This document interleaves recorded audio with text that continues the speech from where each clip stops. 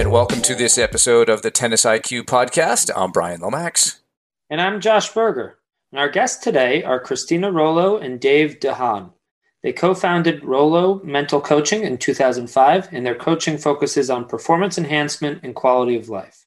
Both Christina and Dave are internationally recognized experts in the area of performance psychology and mental coaching, especially in tennis. They have extensive experience at the elite and ATP professional level, and they co-authored the book Mental Training in Tennis: Applied Strategies for Success. You can learn more about them and their backgrounds on their website at rollomentalcoaching.com. In today's conversation, we explore the theme of adversity and transformation with some great stories from professional tennis. Enjoy. So today we'd like to welcome to the Tennis IQ podcast, Christina Rollo and Dave DeHaan. Thanks for joining us today, guys. Thanks for being here. Thank you for inviting us, Josh and Brian. Awesome. And we'd love to start the conversation up by learning a little bit about each of you and your introduction to the sport of tennis and how you got involved in sports psychology. You want me to go first? I was an athlete, a very young athlete in it, but I played basketball. And in my younger years, it was quite fast that people saw that I was a performance athlete. And I was invited to play for the Dutch national team. And I went to America, to keep it short, on a Division I full scholarship. But why I ended up, and I played pro a little bit also. But why I ended up in tennis is because throughout my years, I liked playing basketball, but I loved tennis.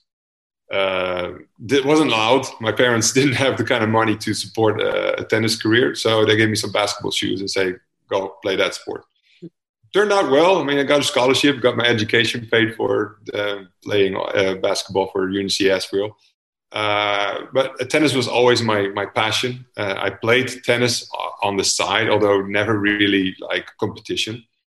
And when I stopped playing basketball, I started getting back into what I studied for. And I studied psychology in college, and I was focused on high performance coaching. And I also around this time got to know Christina and kind of went from there. Mm-hmm. Thank you, Dave.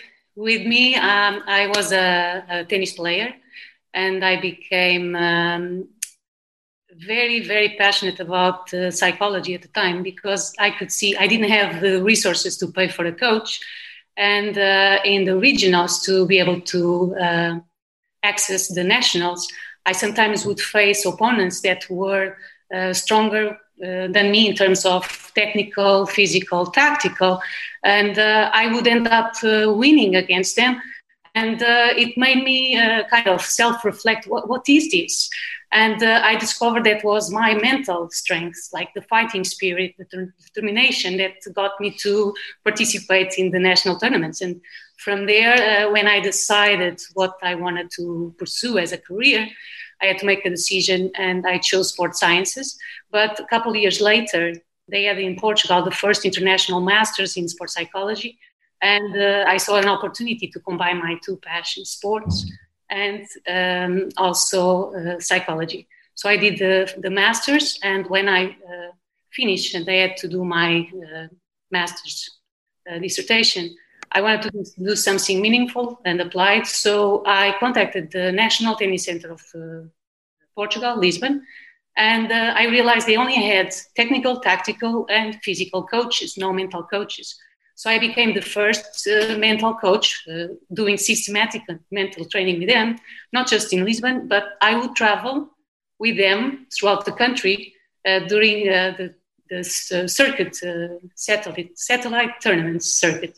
And I found out that Portugal didn't have enough resources, enough knowledge, experience in this area for me to progress in my career. So at that time, I decided to go to America, apply to a PhD in North Carolina, UNCG.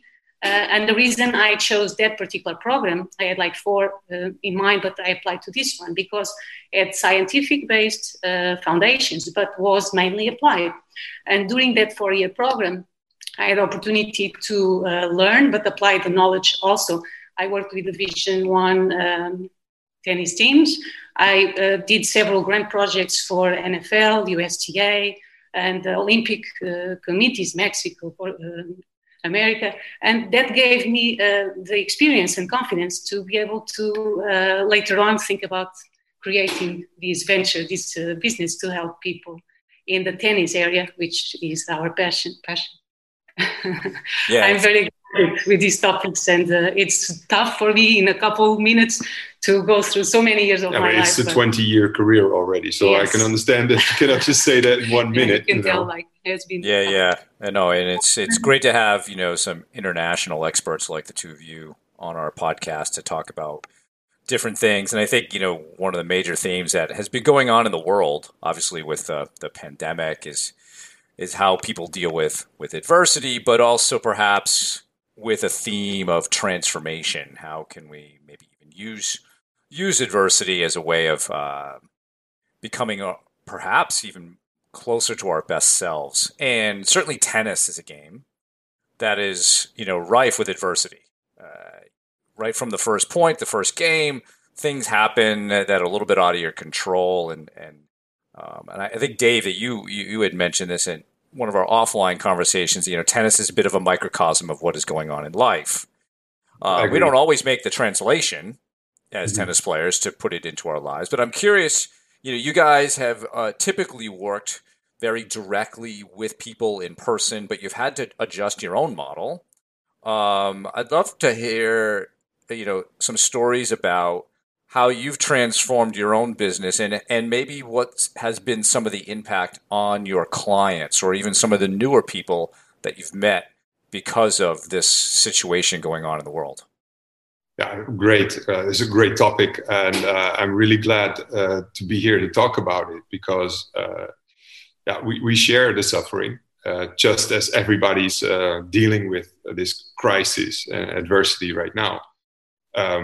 We had to adapt because our 99% of our income comes from private coaching and traveling with our clients, and we couldn't do that.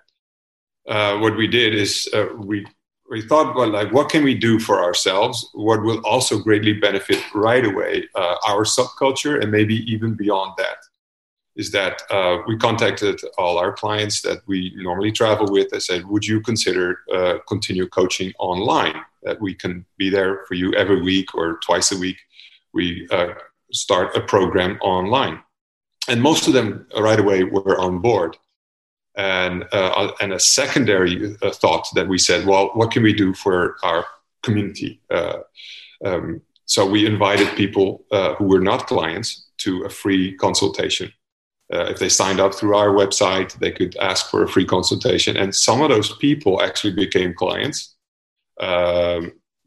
And some of those people who didn't become clients did find great help at having had contact with a high-performance coach, which gave us another vision, actually. We transformed from only dealing with high-performance athletes or executive, because we also do business coach.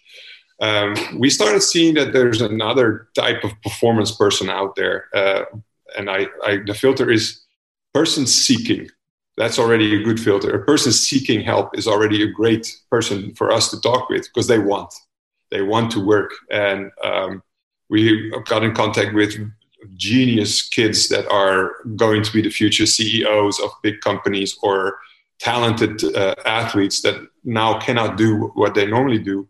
And they're more than just tennis players. They're more than just great students. They start showing, and we actually basically treat them as a startup companies. The same model that we use when we work with startup companies. And we see that the online coaching is actually taken off. We actually have a waiting list now for people who want to start working with us. So we're busier than ever, but we had to adapt. And I would like to emphasize what they've said before the COVID. Most coaches and tennis players would focus on themselves as athlete only or coach only identity. And the COVID brought the focus to what Dave and I focus more is the holistic approach. We see our clients as people that play tennis or coach tennis, but that was not always very clear to them. And the COVID made this more clear. What Brian already mentioned is maybe a great opportunity to find another strength in yourself. And what Christina said is very true. The limited thought of only being a tennis player, you're being forced out of that illusion that you're only a tennis player or only a coach. You are many things. And I think with great adversity, also you get a chance to see how you deal with adversity and what else is there. And I emphasize what Brian mentioned, like tennis is a microcosmos of life. And what our clients are now finding out is that the courage that they displayed on court to play their own game does now have, they transfer now to life in general, and they are being courageous to reinvent themselves, to learn about new skills, to start up companies, and also to have a ripple effect, bringing others into their platforms to also grow together. And for me and Dave, it's very inspiring to see that also, out of a negative event, also so to have much contact with Brian and Josh and doing a great job. Congratulations for this. And for the listeners now, if you are seeking, if you already found out about this podcast, and if you're wondering to ask for help, it's a great strength. Not knowing only when you're strong, but also knowing when you need help. This is a great strength also. And I think we didn't really reveal this at the beginning, but this podcast is a result of the pandemic. Exactly. Me, Josh, and you, Christina, we met on an applied or Association for Applied Sports Psychology virtual coffee chat. We never met any of us. We had a meeting after that, and then Josh and I started to think about ways we could collaborate. So all of this is actually a result of transformation in that regard. And, I think even Josh, think about where you are now, right? I mean, things have really changed for you. Mm-hmm. It's true. No, it's true. I mean, over these last however many months, I think it was somewhere around 9 months ago when the three of us, met on that chat. And I would say for me, certainly, things are in a very different place in terms of my business, in terms of my new role at the International Tennis Hall of Fame, which started in September. I think it's a great point in terms of these challenging situations that we have in life, this adversity that we face, and being able to transform ourselves and being able to actually benefit in certain ways from these experiences. I brought up this quote before from Ken Ravizza, one of my favorite quotes, that adversity is the fertilizer to growth, which I think is great. A question I have for the two of you is through your business, through Rollo Mental Coaching, how do you help tennis players or other athletes, other performers? What is that process that you go about in terms of helping them deal with that adversity and to transform during this time, particularly let's say over the last 12 months? Well, what we find out is that first there's an intake. Of course, there has to be chemistry and there has to be compatibility. That's something that we put first when we work with clients. If we don't feel the chemistry or they don't feel the chemistry, there's no need to continue working. Sure. And then we need to be able to present something that they really feel like they can get help with. But the predominant right now is finding purpose again. And to define that through goal setting and strategic planning and taking a subject that we discover in the process that is also within their skill set and actually the talents that they showed as a coach or as a tennis player, that they started transforming in this new developed thing. As you and Josh, Brian and Josh developed this, it's just an eye-opener that we work them through a process and we give them a certain program. And during the program, we learned that to also let go sometimes of what we had in mind, because during the process, a client sometimes comes up with something like, hey, I wasn't thinking about this during the first sessions, but now I've been thinking, what about this? So we let go of our program and we go in an angle which is much more beneficial for our client. And I think for any colleague out there wondering how you do it is, of course, you go in it with a plan. you follow your own your program, and you keep your ethics. But definitely be willing to let go of the plan when a client is starting to show its own strength, because I value very much each individual's uniqueness, and that uniqueness always is better than whatever I can come up with for another client. And I don't know if that answers your question. I would like to emphasize something of what they've said. In general, we noticed that by changing people's perspective, no matter if they are coaches, athletes, or normal citizens in other areas, was the different of perspective. Instead of focusing on the crisis and the obstacles and all the negative things, by helping them shift to solution focus. What can they do? What is under their control? And then from there, with that sense of control, they are able to move forward step by step towards the autonomy that we always promote. And we feel an eye-opener to responding with ego or responding to your process of growth. And to have that separation and really become clear, when is it to do with my ego and when is it to do with my development, really? And they realize that a lot of stuff is just ego, like asking for help or something, it's an ego thing. If you just say, well, it's good for my process of growth, then people who are really trained in this area, they're really open right away. Say, you know what? It's true. It's my developmental need. It's not a weakness. It's something I want to develop in. But the people that are getting stuck in their ego, like not wanting to admit, because I used to be the CEO of this company, but now I don't have a job no more.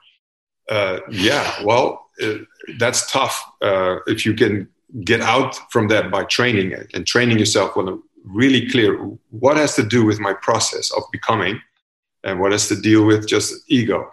And if I can learn to filter that out of my life, I can get results.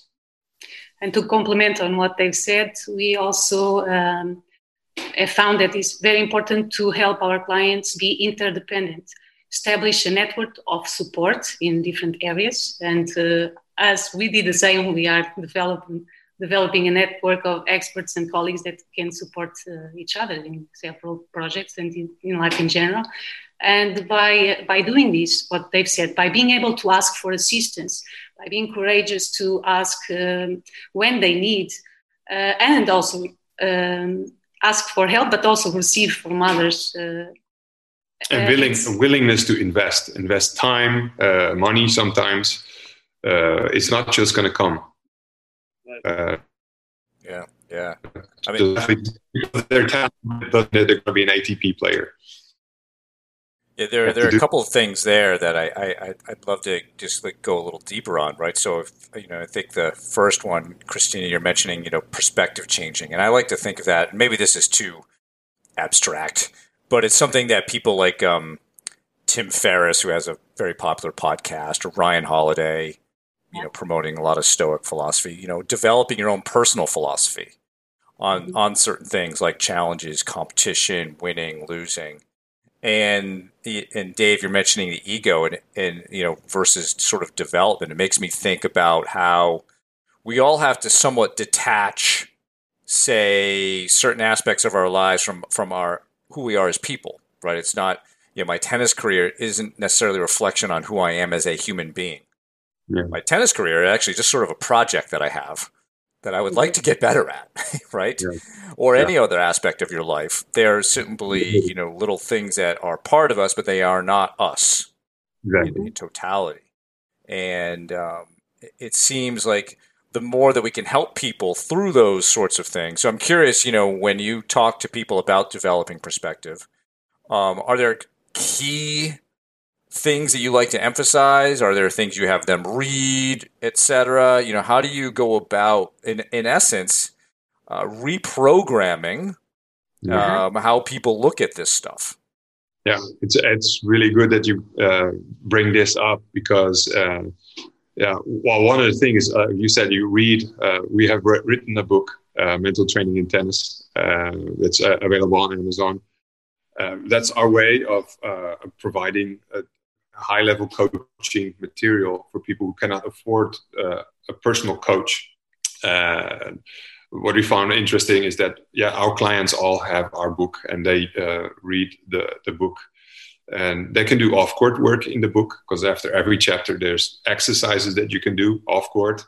And then as soon as you can go on-court with your coach, you can do the on-court things in the book. I'm really happy to you both have our book as well. We feel supported. But to answer your question more, yes, there's some standard things that we find very important, and it sounds kind of spiritual, but I do believe that there's a scientific background to it. First step is learning to love and respect yourself, and to feeling free and feeling safe in the process that you're in. So to maintain persistence in the choice of working on yourself, and not feeling narcissistic about loving yourself. And that gives great strength.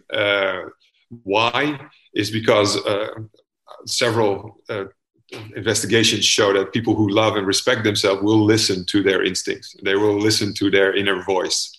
And when you do that, you can catch yourself from doing big error and harm to yourself. And not physically harm, but also harm by making really poor choices.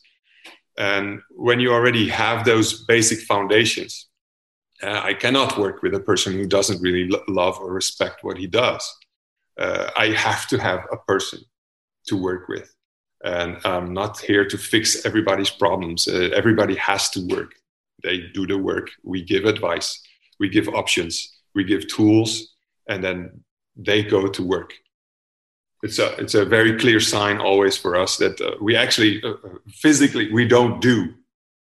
The coach doesn't do. The player has to hit the balls on the tennis court. He has to make the decisions on the tennis court. At the event in life, also, the person, the client, is the doer. When the foundation of love and respect and trusting the instinct is in place, we can give like more practical tools, like the one in the book, the car analogy, in which we help our clients realize that we all have physiology, emotions, we have thoughts, and we have behaviors. And sometimes all these together can be overwhelming. They feel a certain way, and they may be sick, but what can they do about all this? We help them focus on what they have control and what is it that they have control. So in the car analogy, we show them the steering wheel that is attached to the thinking and behavior wheel. And by having control of what they think about, so we ask them to focus on affirmative speech, positive and positive thoughts, and also we ask them to focus on positive behaviors and use the physiology and emotions as warning signs, as a red flag that can, when they don't feel good, they go to the steering wheel and say, okay, what is it that I'm thinking that's making me feel like this? Or what is it that I am doing that is making me feel like this? Or what is it that I am not doing that is making me feel like this? So by focusing on what they think and what they do, they already make the system simple, because the physiology and the emotions takes care of itself. So with this, we then enter the goal setting, achievement part of it, and the strategic planning, in which it's also included in the book, in which we help them establish goals, but also identify possible obstacles and specific strategies for internal and external obstacles. And we do this as a continuous project. It's like continuously being updated, adjusted, and monitored. Did I answer your question? Yes. Yes. Good to hear that. So I think another thing that would be helpful or interesting for our listeners is to hear about some of your work, about both of your work at the ATP level, working with players. Maybe some experiences or anecdotes that that you've had in your years working at the ATP level. Yeah, I've been very blessed to be able to have traveled with a top player for 6 years. And it was a very unique experience, and we've become really close friends over the years also. And what I found out when I arrived first at the ATP, I thought I was going to meet many of my colleagues, and I thought the top 50 players, I all had somebody like me on their team. And I was actually unpleasantly surprised that although there were some very impressive teams, and if you take like top 10 players, they have really nice teams, and they have almost everything covered. But I didn't feel that somebody was doing what I was doing, and because I focus very much on where the person lives, that's their life. And I don't only want to work on court, or I don't want to just explain things in a classroom and then the player has to find a way to adapt it. So it was really interesting to work with this top player, and he already had been a top player before I met him, but he was going to stop playing tennis. He was 29 when I met him. And when you're 29 in the ATP, it's like almost everybody comes to ask you, when are you going to retire? And I know Brian has experienced this, like, when are you going to quit playing?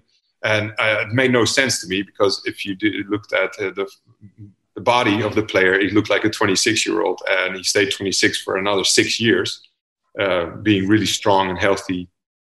But it was getting in his mind, and his game was suffering. And we started. And at first there was some skepticism of if this is really what was going to make him play better, because he had dropped all the way to ranking 158. And I don't make guarantees. I'd rather just say, if we can focus on the process, then ranking and making money is a result from quality work.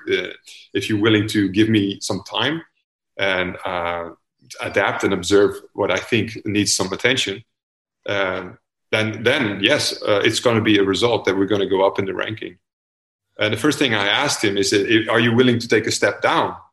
And that was tough, because he was ranked 26 in the world, and that was his idea. I said, but I want to try some new things that are probably going to be very foreign to you, and I would rather try that in a challenger tour, and just and he was brave. He said, "Oh, you know what? We're not going to go to these tournaments, which pay big money, which was a main drive at first for this player." And I said, "But your goals are conflicting. Is it making money, or you want to go up in the ranking?" And let's see. So we went 3 months. We just did challengers, and within 3 months, he became number one in the challenger tour. We got invited to Sao Paulo to play the challenger final, and he was ranked 46 within 3 months. So, and it was a great experience. And what did we do? We called it, we do the work. And beside, I was not going to adjust anything in this man's technical ability. He had one of the most flawless techniques in the ATP. Other players always refer to this player as one of the most beautiful backhands on the ATP. And so that was not it. So it had to be mental. And the deciding factors was that when he was all in, when he said, you know what, I'm convinced. He needed a physical result, so the ranking. But then he was all in. And during this time of career, also things came up as, what am I going to do after playing tennis? Because this identity of only being a tennis player was like the bubble that was going to burst. And many professional athletes, I went through it too when I quit basketball. What am I going to do? But during his career, the last 2 years, we basically said, you know what, we still play, but we play retired. And we start working on your academy, and we start working on your business ventures and being an ambassador for your country as a tennis player. So there were like different roles developing for him, and we were helping him in each area to build the mental toughness profile for him. And it became really clear.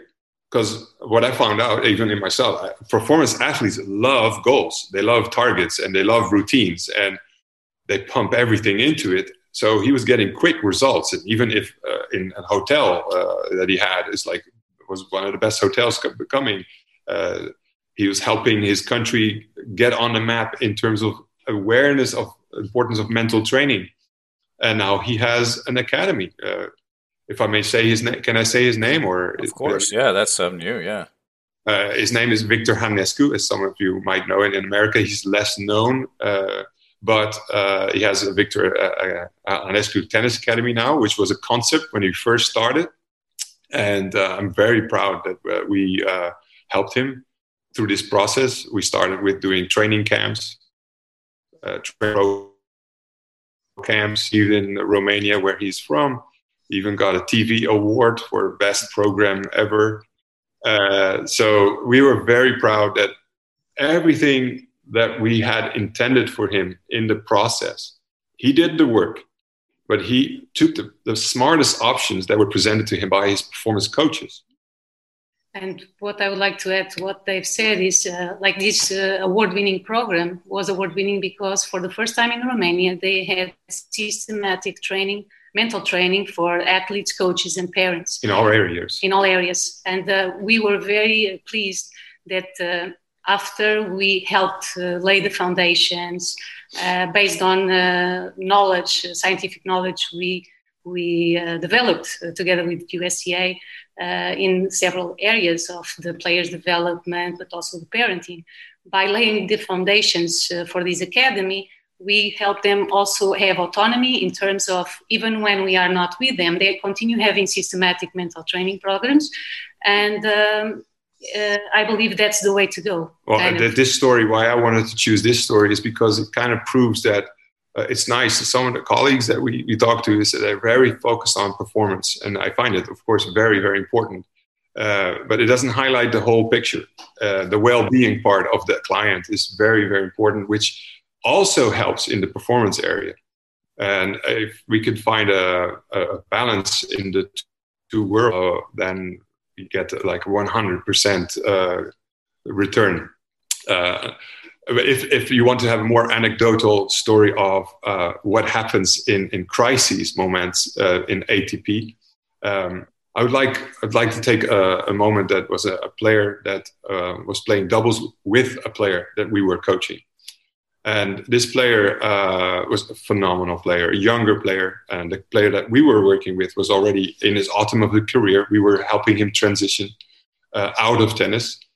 And the doubles partner, his father passed away. And there was a great crisis. And the technical coach of that player came to us for help because he knew what we did for a living. And it was definitely a mental issue there. And we said, of course, we will have a talk with him to see if there's chemistry, and he's open to receive coaching from us. And it was really interesting where he was going to leave the tournaments and to go back home. He would never have made the funeral because he had to go to another continent. Very long flight. And we actually got to talking. And let me say, this was a player about to break through, ranked 200, and he was going to break through.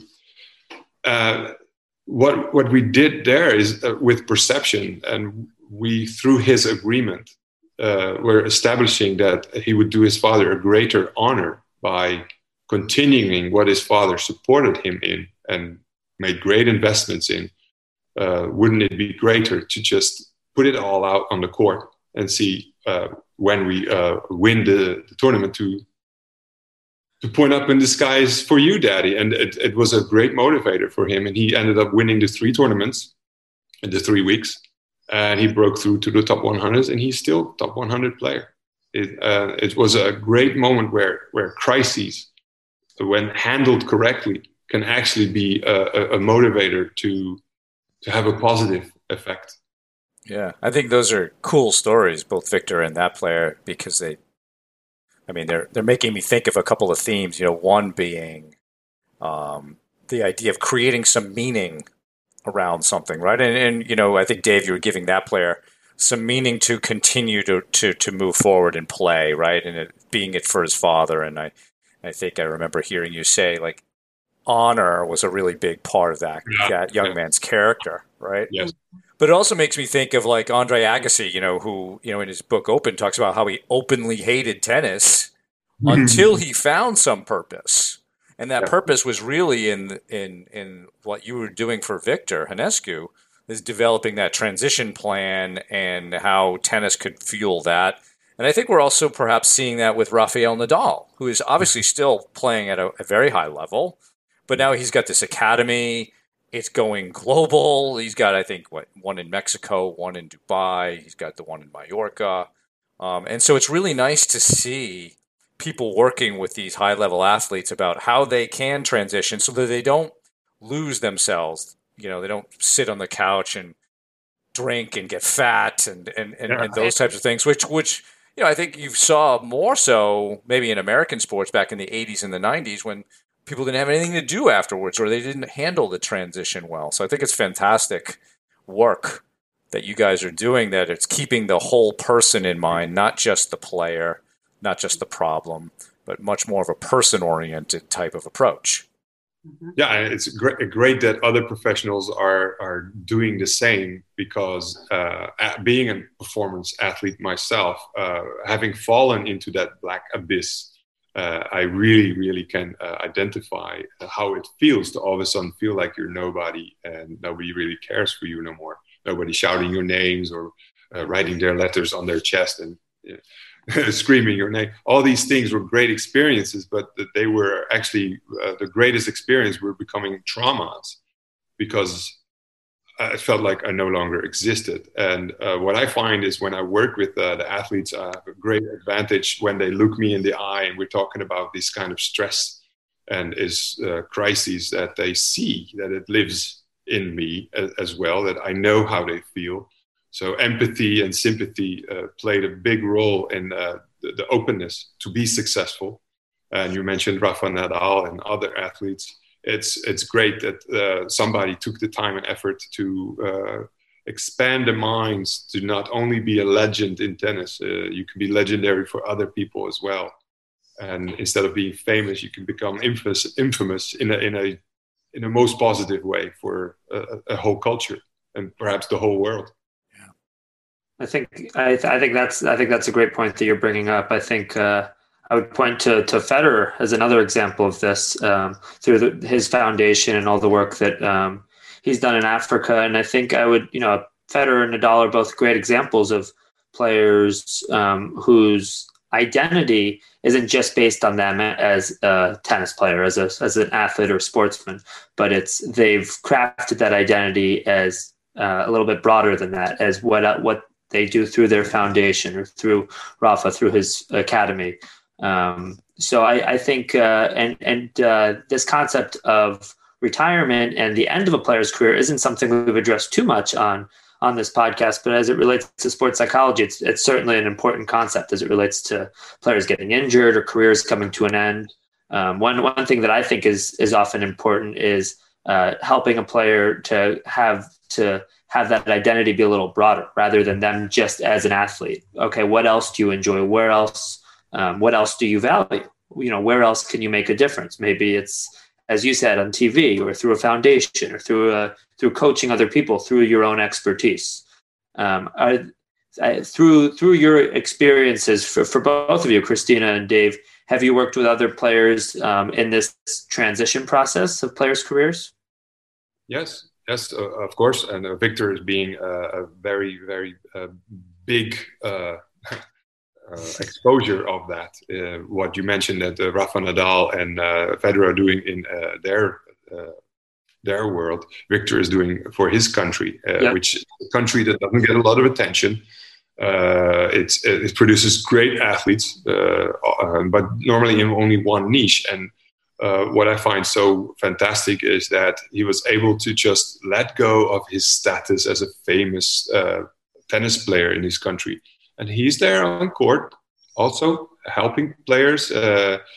Traveling with the player to a challenger. Okay, he's doing that. And he's willing to just let go of all the ego parts and say, you know what's the best for myself as a person developing? And how can other people's benefit from this? So, and what he reports is that he, he wishes that we would have met when he was 20. He said, I wish I would have met you earlier. because I played many matches that I felt like I could have won, but because I was worried, I lost in finals where he was about to win a tournament. And he said, I would have had more tournaments on my name. He's convinced of it. And I'm convinced of it too, because where he grew up, he basically mentioned, Dave, you're the only professional element in my life. I have great loving people around me. I've had a good technical coach, but how you approach performance or high performance and well-being, I've never had contact with that. And if you name Rafa Nadal and Roger Federer, although I have tremendous respect for these two individuals, they have another kind of subculture around them. They have all kinds of professionals with marketing, which gives great strength, which Victor did not have. He came from a poor country with a very poor knowledge about mental training. And for him to do and have done what he's done, I feel maybe not in terms of trophies is in the same level, but definitely in terms of output and showing what can be done when you apply yourself, it's on the same level. And if you give me the word, I would like to add something to Dave's statement. In this transition phase of our clients' careers, one thing that we have noticed is what is also in the USTA book, in the chapter about giving back, being of service and giving back. And Victor Anescu is giving precisely back to the community what he never had when he was a young player. And he's now providing the conditions for these youth players, talented players, to have a platform so they can reach the highest they can. And that makes us happy to be able to inspire others to be of service and to leave a legacy that can live on.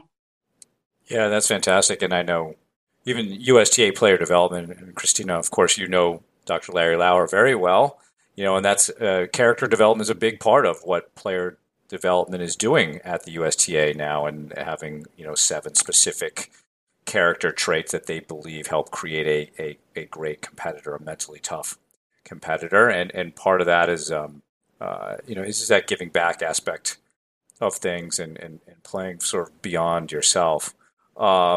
I'd love to get back to the book a little bit, if we can, because I know you guys, that's a project that you two are very, very proud of. Yes. And you mentioned earlier that, this is something that's written really for, people who might not be able to work with you, but this is almost, a mental guide or mental training guide to how to become a better player. I think in reading it myself, it's very easy to read. It's not just for coaches and sports psych professionals, as maybe some other books could be. It's certainly digestible by parents and players, maybe of a certain age.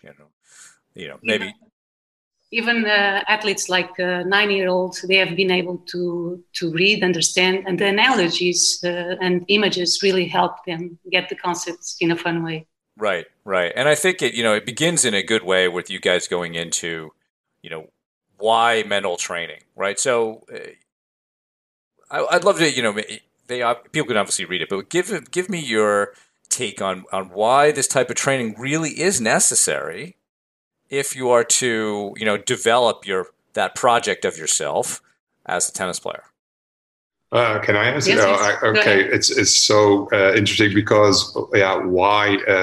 It's interesting in this conversation, but when you're playing tennis, it's not important. Why am I playing so good, or why? Because that actually makes you think too much. And we wanted to say, okay, isn't it great if you could just enter into your best tennis playing self? And that actually is the variable that's very confusing for most people. We're training people to get out of their mind because the mind is not helping you play tennis. So it's more like to learn to master when am I thinking and when am I doing. Which part of the court should I never be thinking, and which part of the court should I be thinking and strategizing, and leaving things from off the court, and only things that are specific to the tennis or tennis match to get to your performance. So what Josh, I think, already highlighted in another podcast, that it's about I think it was you, Brian, that it's about that match point. It's about that moment that you feel like, okay, I can now, early in the match, put my mark on this match to later on have the result of winning. And but if you don't know that your own mind is causing you to play against yourself, it's been said before, the worst opponent you can play against is yourself. If you can shut down the mind and actually let your body play calmly, relaxedly, with grace and assertiveness, then you're going to stroke the balls clean, and you're going to hit them, and you're going to see the ball, because many, even professional players, mentioned to me that I'm not seeing the ball. It's coming too fast. I said, well, where's your mind? I said, okay, I was with the last point. Oh, okay, well, then you're late, because your physiology actually thinks it's the past. And if your mind is not focused on the here and now, you're not seeing the ball. I said, are you seeing the ball from the blade, from the opponent's blade? Are you seeing it from there? Or are you only seeing it when it bounces in your court? And these questions raise their awareness. Like, whoa, you know what? I'm in the past. And why and why mental training is important is to get back to the present. And that's the ball. The ball is literally, for me, a metaphor. That's the present. Now the present is on the other side. Now it's here, my side. Now it's there. So, and it's basically constantly training the mind to stay focused on the present. And it's easy said. We've written things in our book that can greatly help you on to get started in the area of mental training. I will never compare your or Josh or my work with only the book. Working with a coach is going to have different, faster results.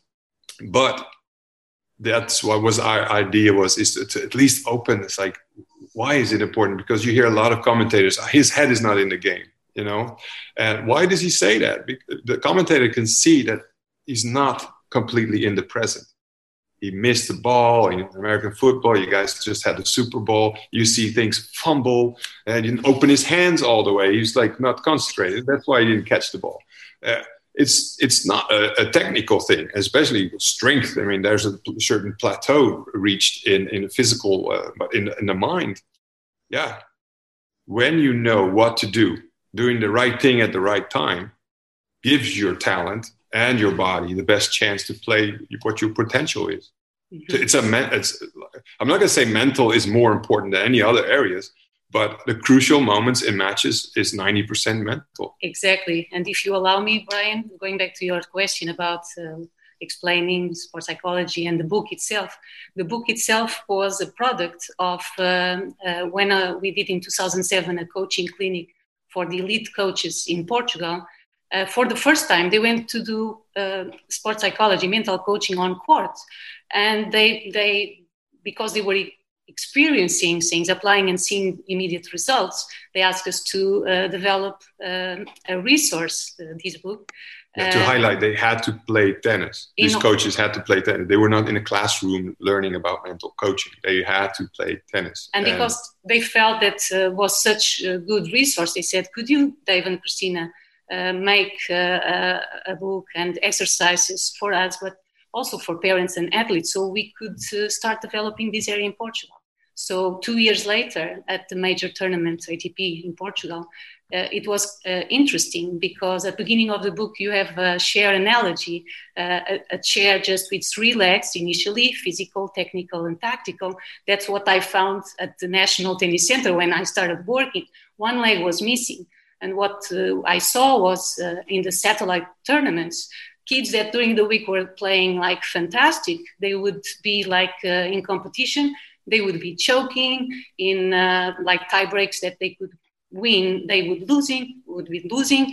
And that made me think. And it happened again at that major ATP tournament in 2009. We had plenty of male and female top athletes that were like in tie breaks that they could have won. And I remember in our book launch, the tournament director, João Lagos, he mentioned it's amazing that we had so many players almost going to the next round and they didn't, exclusively because of mental aspects. So this book, Christina and Dave, is an awesome resource, and I trust that is going to contribute to have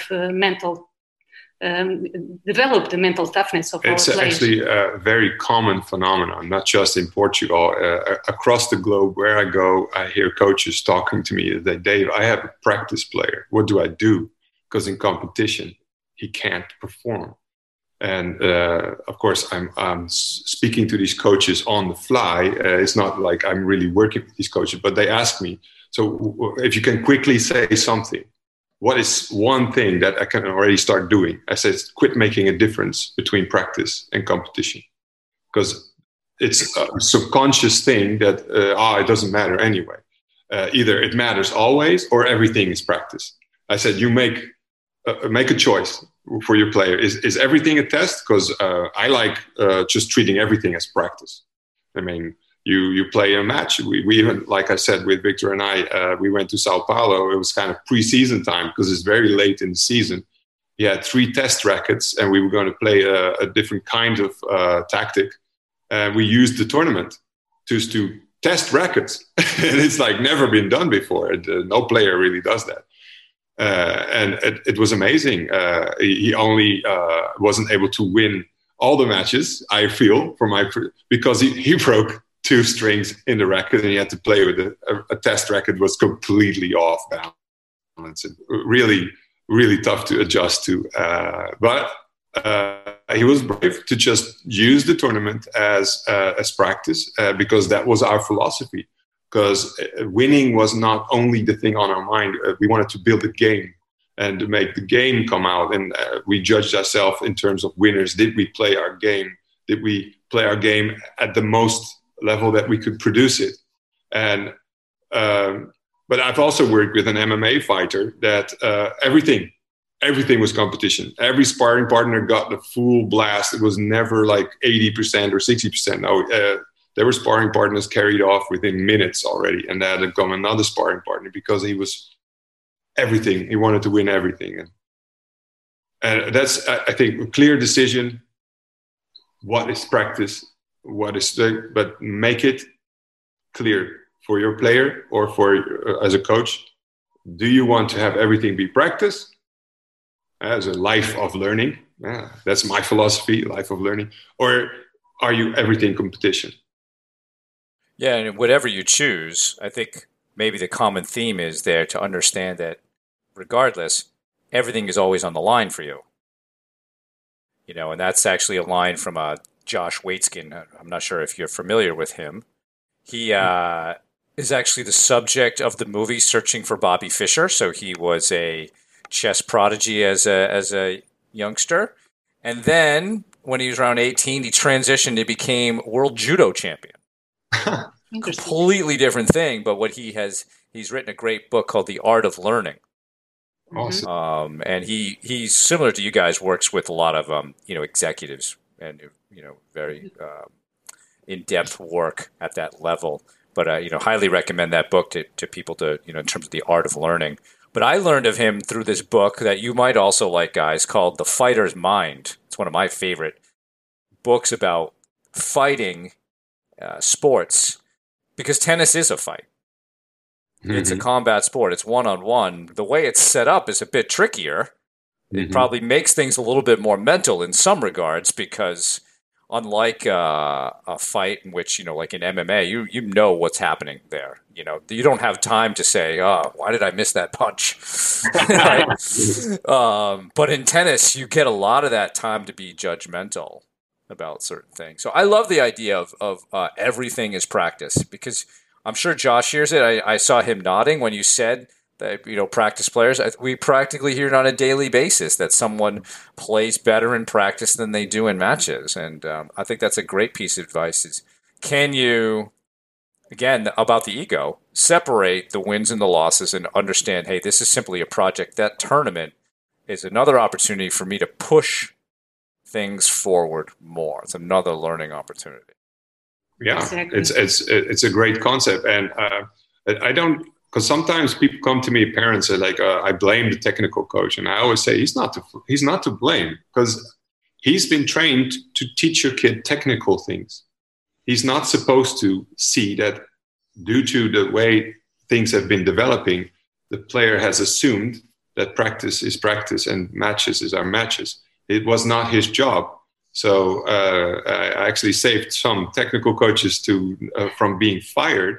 I said, because it's not fair, it's not his job, and just know that now we are working on it to in the future it will not be a difference no more. But perhaps maybe federations could invest a little bit more to have coaches who are being trained to get aware of a phenomenon that produces practice player. This is nobody's fault, of course. It's just a phenomenon that, if there's no professional in the mental area, then at least somebody can detect, like, oh, you know what, this is what's going on. And it's not such a strange, because I've seen kids cry and really wonder, why can I not play? And explain to the parents is like, I don't know, because the parents say, well, in practice you play so well, and I don't understand. And then comes the pressure, and it's a very sad phenomenon. And then all of a sudden we see the relief when they start getting answers in this question, like, yes, I'm making the wrong assumption here. And then with awareness again, it starts improving. I think that's a great point. I mean, a couple of things that were coming to mind. Number one, talking about helping the players sort of get out of their own mind. You were talking about, not when you're thinking so much, it's impossible to actually perform, which reminded me a lot of the book, The Inner Game of Tennis, and how Tim Galloway, and I see you both nodding there, but how he talks a lot about how we want to clear the mind, not be judgmental as we're performing, just try to, see things as they are rather than constantly judging the performance. And then also this concept of, performance being somehow different during practice and when we're competing, and how, as Brian said, we hear this on a daily basis that, my player plays so much worse during matches compared to competition. How can we bridge that gap? How can we help our player to perform as well during competition, or even better? And I think, starting to change that perspective on, hey, each match, this is not the end all be all. It's not, there'll be plenty more matches in our future. This is just a piece to that puzzle of becoming a better, more complete tennis player. But a question I have for the two of you, and this is based on those concepts, but also ties into the book, and that the chair analogy, the different, the different legs that a player needs to be standing on, or that chair needs to be standing on. How can we start to help players from a young age develop the mental component so that they have that mental foundation from the time that they're developing as a junior athlete, and that they don't need to learn that piece later on when maybe they've had, struggles mentally, meltdowns or choking or whatever it is? How can we start to bridge that gap through coaching, through sports psychology, to help players have that foundation as they're learning the sport? I think this is really great for Christina, because she was at the Root Foundation also helping to develop the stages of development for the USTA. So exactly, this is great. It's a great tool, and can be found at USTA sites. And it's actually a tool that is being used in different countries in Europe to help coaches and players also have like a framework to develop in terms of technical, tactical, physical, and mental. And for the young ages, one of the focus is fun and enjoyment. But when we can, since early age, instill that not just the player focus on that, but we help coaches and parents create an environment that is conducive to that enjoyment and fun, we are contributing to not just have more players playing, because they will eventually continue playing, but create healthier individuals as well. And also the respect, learn how to deal with winning and losing in these ages is fundamental. And we have noticed that the younger clients which we worked with, it was a critical phase when they got these skills to deal with winning and losing, and seeing things as a learning process to get their game developed, to when they get to ITF and ATP, they actually can can do. They have the mental skills, the physical, technical, tactical, all in place to have that chair with the 4 legs strong. By giving those skills at early ages, then we make it so that it's easier for coaches and players to achieve their potential. Yeah, great that you say that, because when you get to the ATP level, at first everything seems magical. But when I get into the scene, I basically prepare them for losing every week. Unless you win every tournament, you have to get learning to lose every week. It might be first round, might be quarterfinals, but you're going to have losses every week, and having to deal with that. And if your focus is only on winning, then you're going to burn up. If your focus is on learning every single time and rescheduling the plan and the game, and we're going to develop as a tennis lover of tennis, and that's when, if the stages in the development has been done correctly, I notice when a player has been in his childhood can connect again with the fun and the joy of just stroking the ball nice and hitting it really well and clean, and focusing on playing the rally, playing through instinct. I'm hitting it well. Okay, it went out like this much, but okay, and then you see all of a sudden I can work with a player like that, because traveling with a player and it's only bad and it's only complaining, and a coach can only take so much after a while. And I see coaches actually losing weight and they're sad and absorbing all this negativity of players sometimes. I said, don't do it. I mean, either the player learns to lose, or you should find another player, because you can't do it, because you can actually do physical harm to yourself as a coach. And these were tennis coaches, and they were mental coaches also. That when the development stages have been done correctly, a good professional can use the memory of how fun it used to be, and then it can become at the same fun at professional level. Because I remember when I was a basketball player, there was a point where I didn't want to talk about basketball. Anybody, I would talk about tennis anytime, but there was a rule in my house. I said, Daddy, Mommy, you can talk about basketball when I talk about it, but otherwise don't talk to me about basketball. It was getting too much. And I can see that in tennis players too, who travel 50 weeks in a year. They're going absolutely out of their minds when they don't know how to lose. Mm-hmm. I would like to add something to Dave's statement.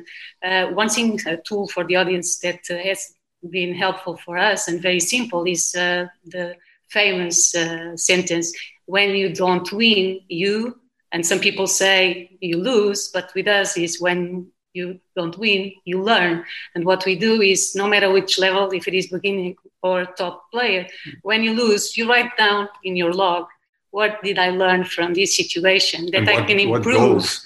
And how can I improve so this doesn't happen next time? Or what did work well today that I can use next time?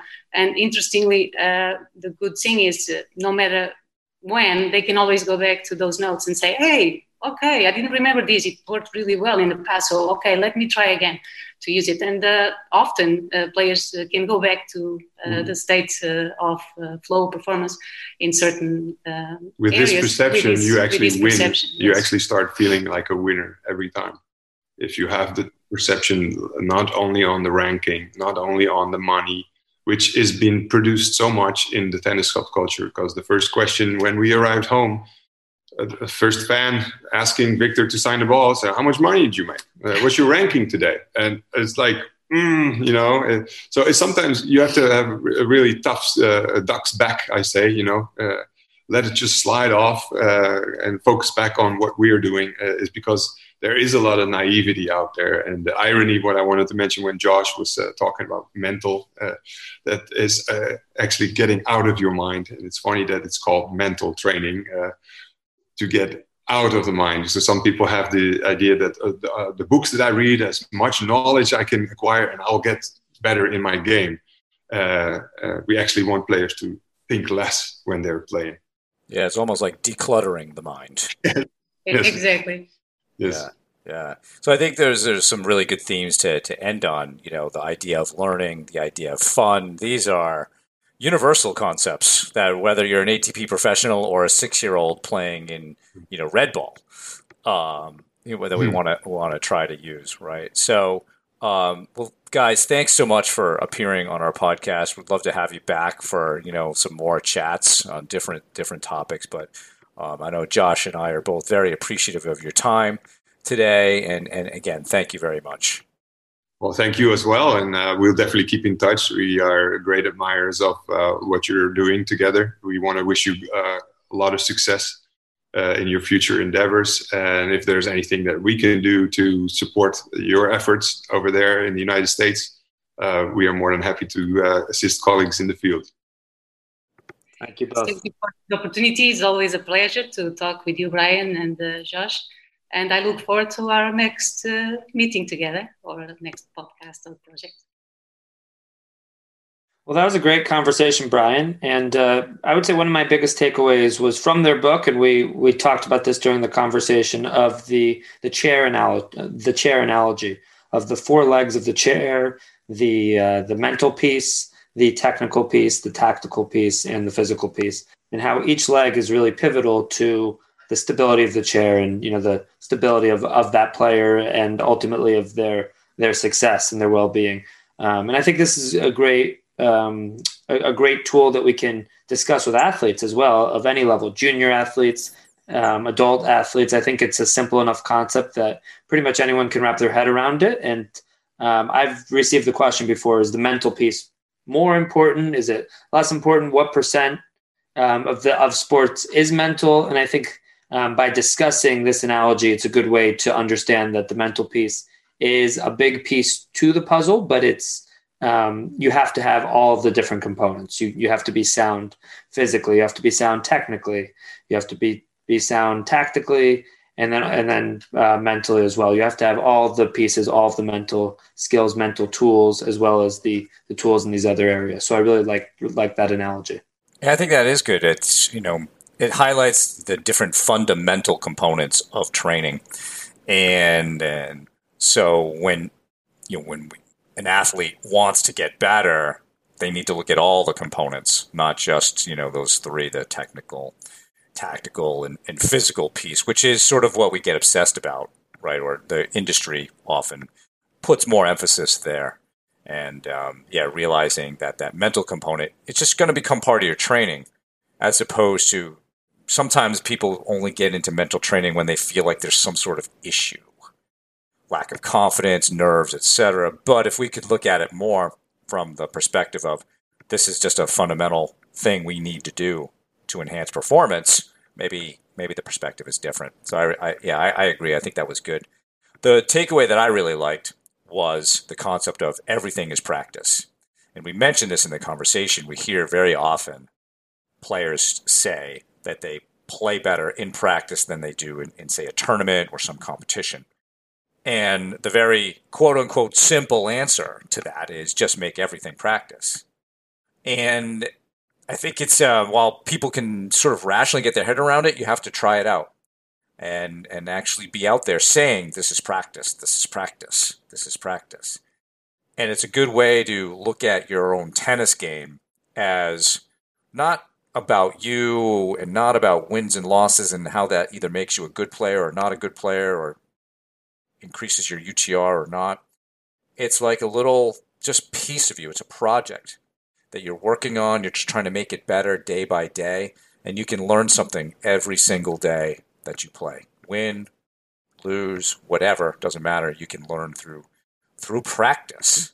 And so I really like that concept. It's something I've even started to use with some of the people that I work with, as who have that issue, and I think it can help. I also think, as Dave mentioned in his story, it took a little bit to convince people, right? So I think that even if you're a coach or a sports psych professional, there has to be some patience with developing that perspective. So, all right. Well, that's our show for today.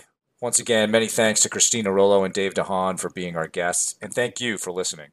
For more on today's show, please check out the show notes If you have any feedback or questions, please email us at tennisiqpodcast@gmail.com. You can also use the Twitter hashtag tennisiq.